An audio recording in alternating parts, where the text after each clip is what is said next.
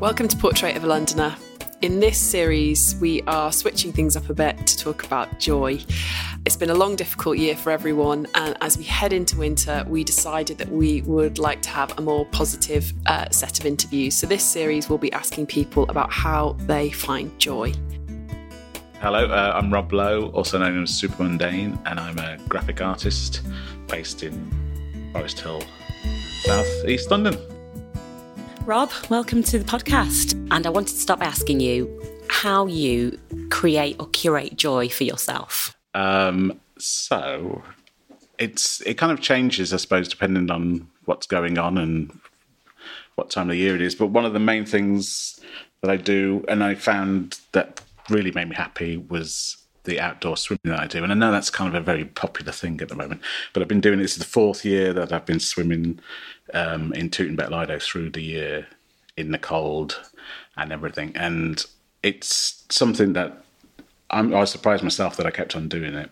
And it really does make me very happy. Even when it's maybe not on a day like this, which is windy, rainy and cold. But if it's the wind that's the problem usually. But actually getting into very cold water is surprisingly joyful. What made you think about trying that? It was just that I went with one of my neighbours on the street where I live, have a walk. It was we started going swimming there 4 summers ago, and then it gets to October and they close it to the public. You have to be a member, and I just didn't want to stop, and neither of us wanted to stop, so we just thought, let's do it. And then I bored all my friends with it for the whole of the winter, because you're swimming every time you go when it gets colder, you're swimming in the coldest water you've ever swum in. Yeah. And it's quite a extreme thing. Yeah, well, there's meant to be a lot of health benefits as well, like it meant to improve your immune system. I don't know about that, but it definitely helps your mental health. I think it kind of stops you from getting caught up in things, because you can't, when it gets literally can't think of anything else, can you? And your body goes into it's a bit weird when you start thinking about it and talking about it, because it is like your body's going into some sort of survival mode. Yeah, totally. And it's not something you have to.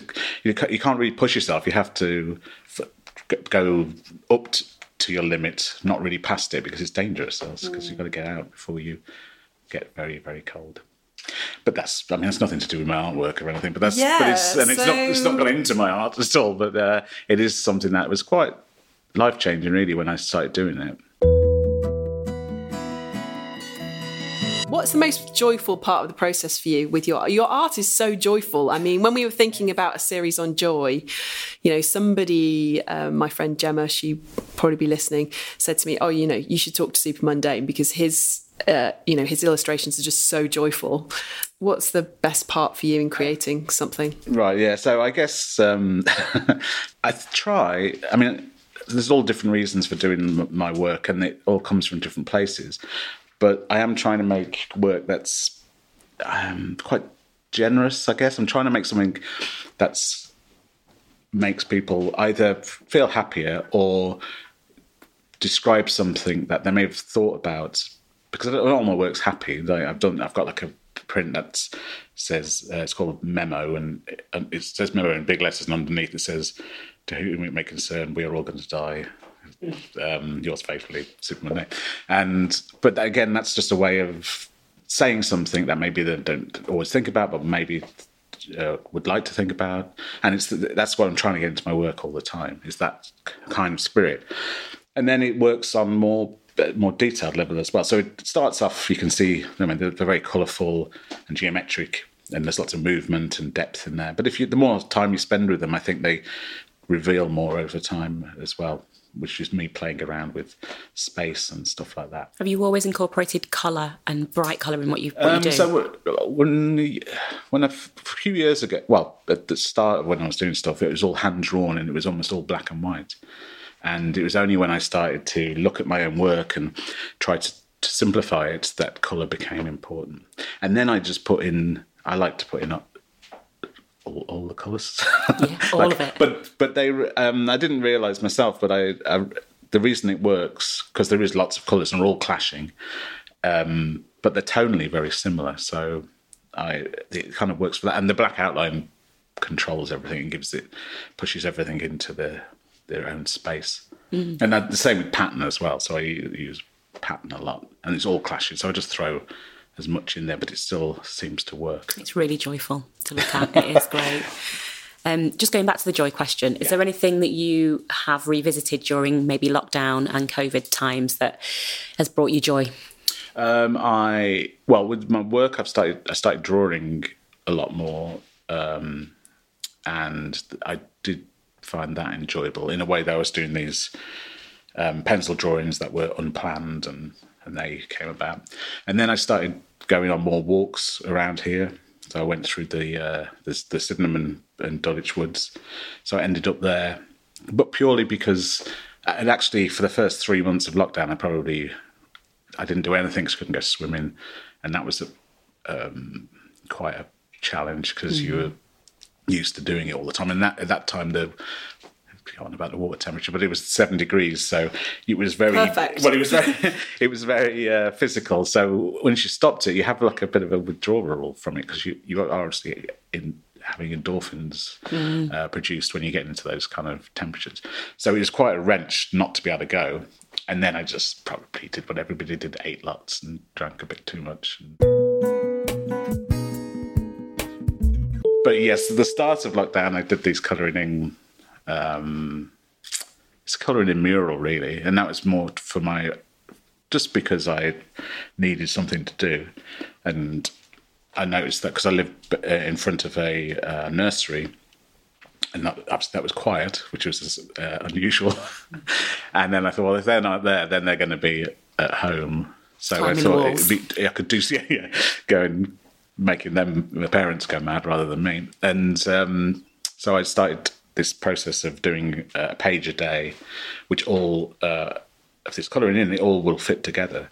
And it wasn't planned, and I didn't know what I was going to do. But it once I started it, I had to finish it, and it basically filled my studio wall, so I could have 36 A4 pages. So it was over a month. So it gave me something that I knew I was going to have to do every day, and that gave me a good structure to every morning. I got up, finished off the page of the day, and then people could subscribe to it. So then I would email them and maybe write about a little what was going on or what was in the actual page that day, and that really gave me quite some structure, and I really enjoyed it. It strikes me there's quite a lot of altruism coming through in your work because so I think but like most altruism, it's self-serving, isn't it? So I like doing things that are quite nice for other people, but then you generally gain from it as well. Yeah, sure. So that was the reason I was doing it, was to give myself some structure. But I think even so, all of my prints and all the prints that I put out at that point, they were all old ones, but they all seem to, as with a lot of my work, it changes depending on what's going on around the world. So the meaning changed, and they were all quite nice things, like I Think You're Wonderful and stuff like that, which people could send to people, and they're only a tenner each. So they were like, to boost other people. Yeah, and it was just a nice way of people communicating with each other, and it'd be a nice thing to get through the post, wouldn't it? Absolutely. And even that comes from the I Think You're Wonderful phrase was originally a badge that I did, which was like a handwritten felt tip, and people could send me a self-addressed stamped envelope, and I would send them for free to anyone. Can we go back a bit and talk a bit about how you got into art in the first place? Yeah, so I was basically not very good at anything else, or at least not that bothered about other things. I was probably not that bad at English, but I didn't have a good English teacher. And I grew up in the Midlands in the late 70s and early 80s, and they didn't really know what to do with you if you were creative. Nobody told me.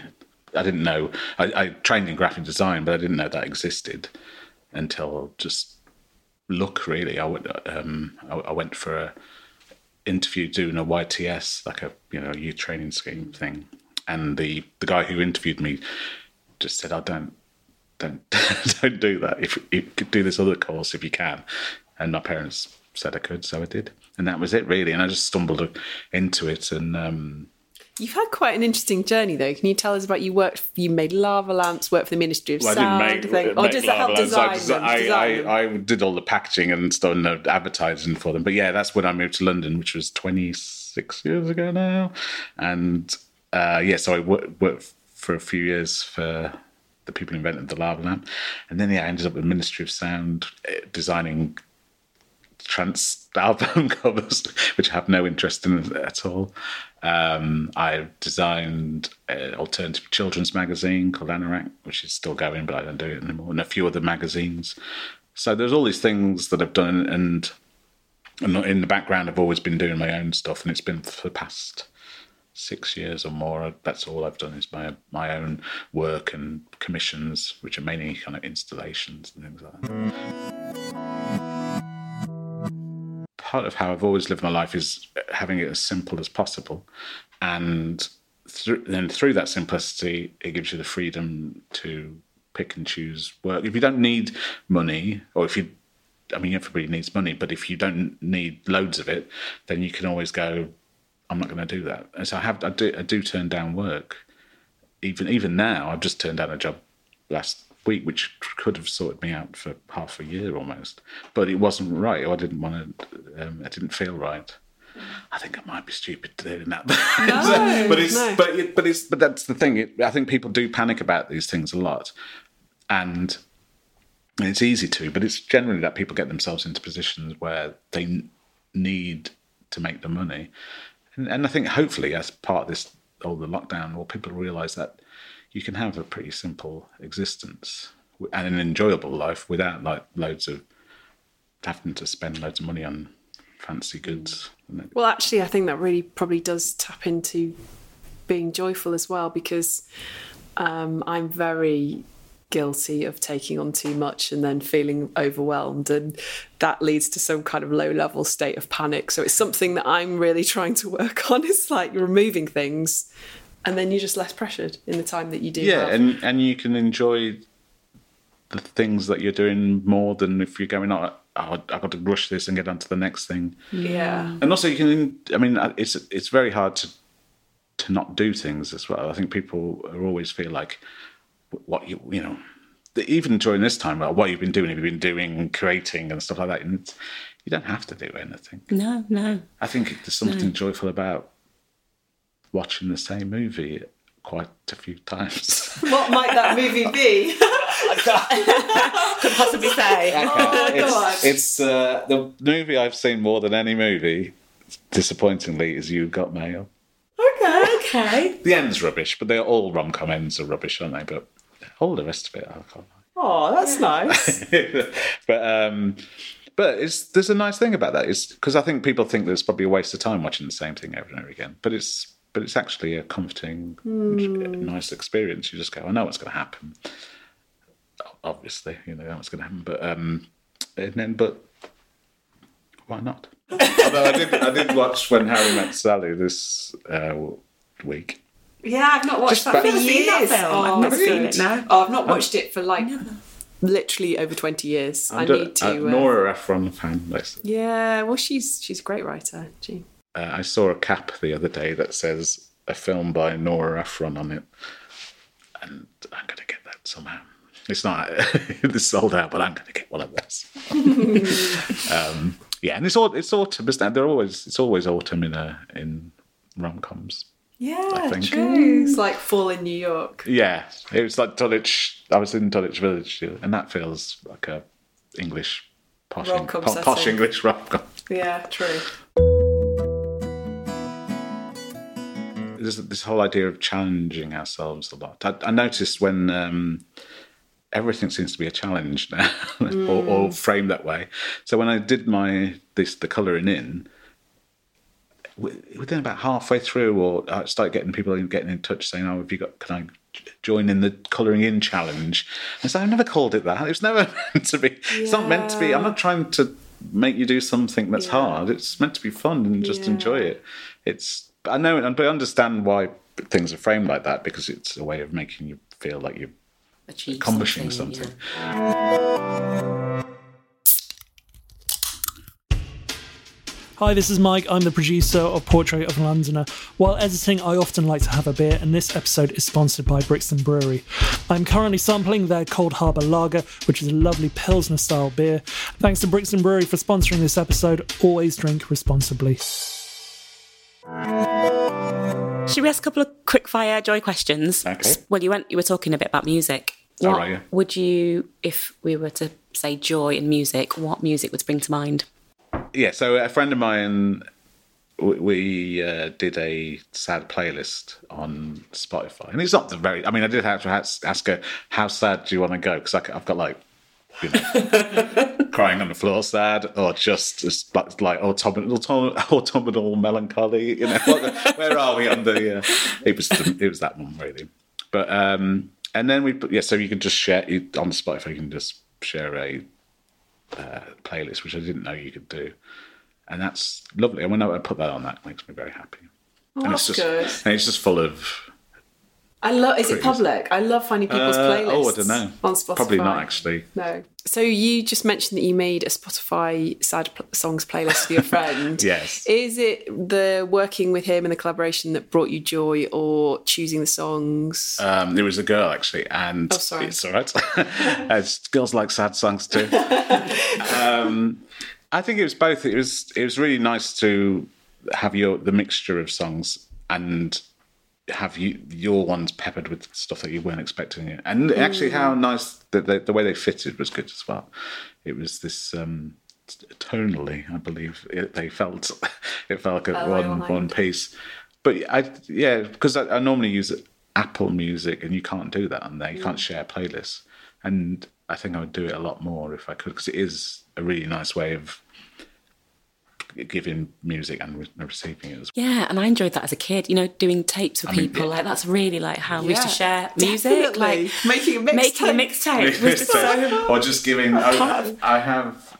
there's just albums that friends gave me on tape, and there's the last two songs until I heard them on Spotify. I didn't know they even existed because they didn't fit on. You go, what's or it would cut out halfway through, and I still have that feeling that song's going to cut out. Yeah. I love finding playlists on Spotify. Like, actually, when we think about doing this series, I just searched Joy playlist. Oh, okay. And I found somebody, I think she's Canadian. She created a massive Joy playlist, and I wouldn't have picked all of them, but I thought, yeah, this is great. I've been listening to it for weeks. So is it in what is it like? Are you being bludgeoned by Joy? No, not at all. No. She's just put like songs. Disco constantly. She's got a lot of The Cure on there, yeah. and she's got all sorts of things. She's got some Sting. Like, not everything I would have picked. She's got some Beatles, but just really nice actually to listen to someone else's choice. And yeah, that's a great thing about Spotify.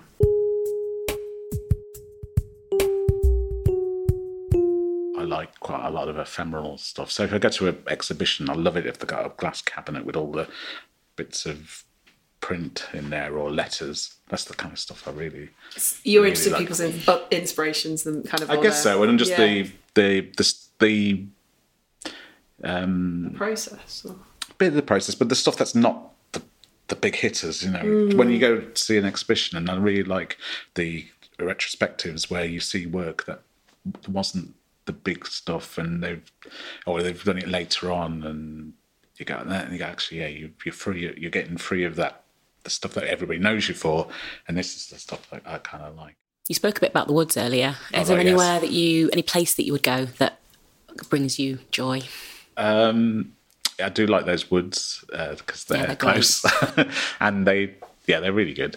I really like Barbara Hepworth's house or garden studio in St Ives. Yeah, it's amazing. Yeah, and I've been just lucky enough to be there a couple of times in the winter where on a sunny day, and I'm the only person in there. Yeah, and that always feels kind of lucky and special. And then I always love the Lido, actually. It's always nice to go, because the way the Lido, talking about Lido, where it's laid out, or you come in, and if it's a sunny day, the sun is right in front of you, looking like, so you almost, and you walk down a path which is all covered, So it's quite dark, and then you come around the corner and it's like, oh, and then it's really cold still. And then you leap into the cold water. Yeah. They can find me on Instagram, which is instagram.com/supermundane.